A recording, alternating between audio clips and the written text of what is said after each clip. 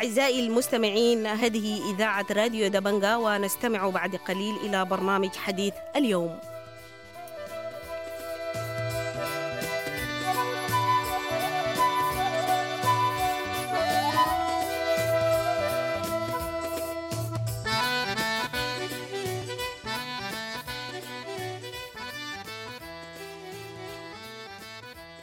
أهلا ومرحبا بكم مستمعي الراديو دبنقا الأعزاء في حلقة جديدة من برنامج حديث اليوم.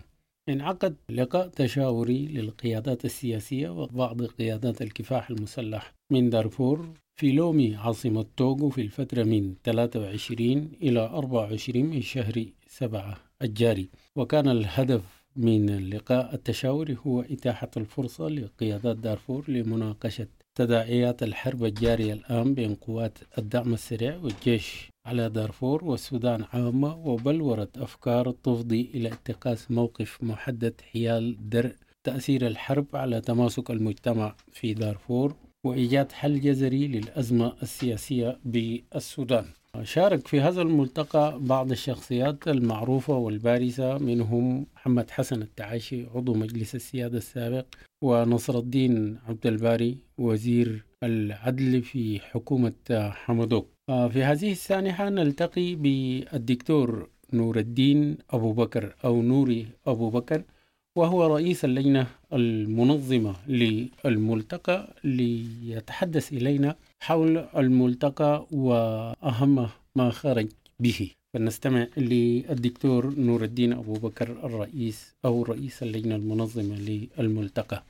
في الحقيقة هو اجتماع تشاوري بضم مجموعات كبيرة جدا من أبناء دارفور، قيادات سياسية وبرضو بعض قيادات حركات الكفاح المسلح. ونحن الغرض من الاجتماع أساسا عشان نجتمع مع بعض ونتفاكر ونلقى طريقة في إننا نتعامل كيف مع تداعيات الحرب اللي قامت ما بين قوات الدعم السريع والجيش في 15 أبريل.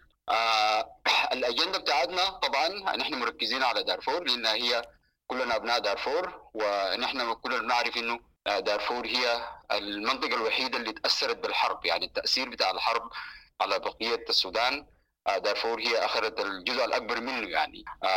وأحداث بتاعت الجنينة هي كانت يعني في قمة الأجندة بتاعتنا.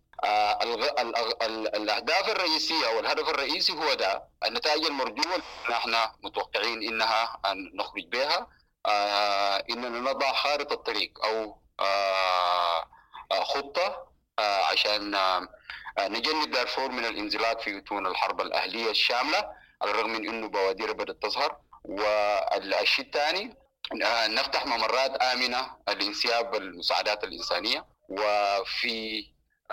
ومن خلال ده نحن حقيقة تداولنا المسألة بتاعت استخدام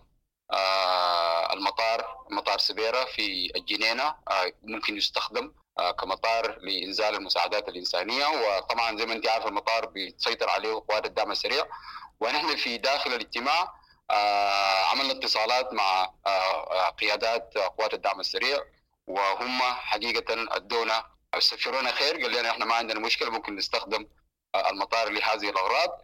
الحاجة الأساسية الثانية المهمة فيما يختص بمسألة موضوع الجنينة إن السلطان بحر الدين هو حقيقة يعني زي ما انت عارفة هو مشى تشات لأنه المشاكل اللي حصلت في داخل الجنينة. ونحن برضو واحدة من الأشياء اللي تداولناها إنه عايزين بمساعدة كل السلاطين وكل الشرطايات وكل النظار بتاع دارفور يجتمعوا مع بعض ويساعدونا في إنه يرجعوا لنا السلطان، لأنه هو السلطان منطقة كبيرة ولازم يرجع. والدعم السريع هو وافق على إنه يفتح ممرات آمنة له للرجوع إلى داخل الجنينة وتقديم الحماية له يعني في داخل الجنينة برضو في نفس الوقت. المسألة الثالثة اللي نحن برضو ناقشناها إنه لازم نحن نعمل مع بقية مكونات الشعب السوداني ودارفور بالتحديد على أساس إنه نلقى طريقة لأن نوقف الحرب، لأنها هي الحرب مدمرة، ونشتغل مع كل الناس في ذلك الاتجاه. الشيء الأساسي والأخير اللي قدمناه المسألة بتاعت إنه الحرب دي ما تقيف، أو هي الحرب دي تقيف ووقفتها لازم يكون مربوط بإننا نحن نلقى لنا حل ناجع وشامل لأزمات السودان اللي نحن ورثناها من المستعمر، وبدت منذ الاستقلال ودخلت البلد في حروب، على أساس إنه نلقى حل ناجع يخاطب جذور الأزمة ذات السودانية. وإحنا على أمل إنها الحرب دي تكون آخر حرب. هي وصلت المركز، وده كان شيء متوقع، لكن هي مسألة كانت مسألة زمن. لكن مدام هسه هي الحرب مستعرة ومستمرة، عشان نجد حل لازم نخاطب جذور الأزمة ذاتها يعني من أولها، عشان في النهاية نكون السودان على أسس جديدة، السودان على أسس جديدة، والسودان يسعى الجميع، والسودان اللي بيحترم فيه الدولة تحترم فيها حقوق وواجبات كل السودانيين من غير تمييز من هم جو من وين، ولا جنسهم شنو، ولا لغتهم شنو، ولا ثقافتهم شكلها كيف. الاشياء الثانيه برضو مساله العداله نحن برضو تكلمنا عنها. العداله هي مهمه جدا بالنسبه لنا، ولا بد في اننا طلبنا من الطرفين انهم كل واحد فيهم يعمل لجان بتاع التحقيق منفصله، واحنا برضو بننادي بانه تكون في لجنه تحقيق مستقله بالاضافه للجنتين ديل، على اساس انه نعرف الانتهاكات التي ارتكبت في منطقه الجنينه بالتحديد.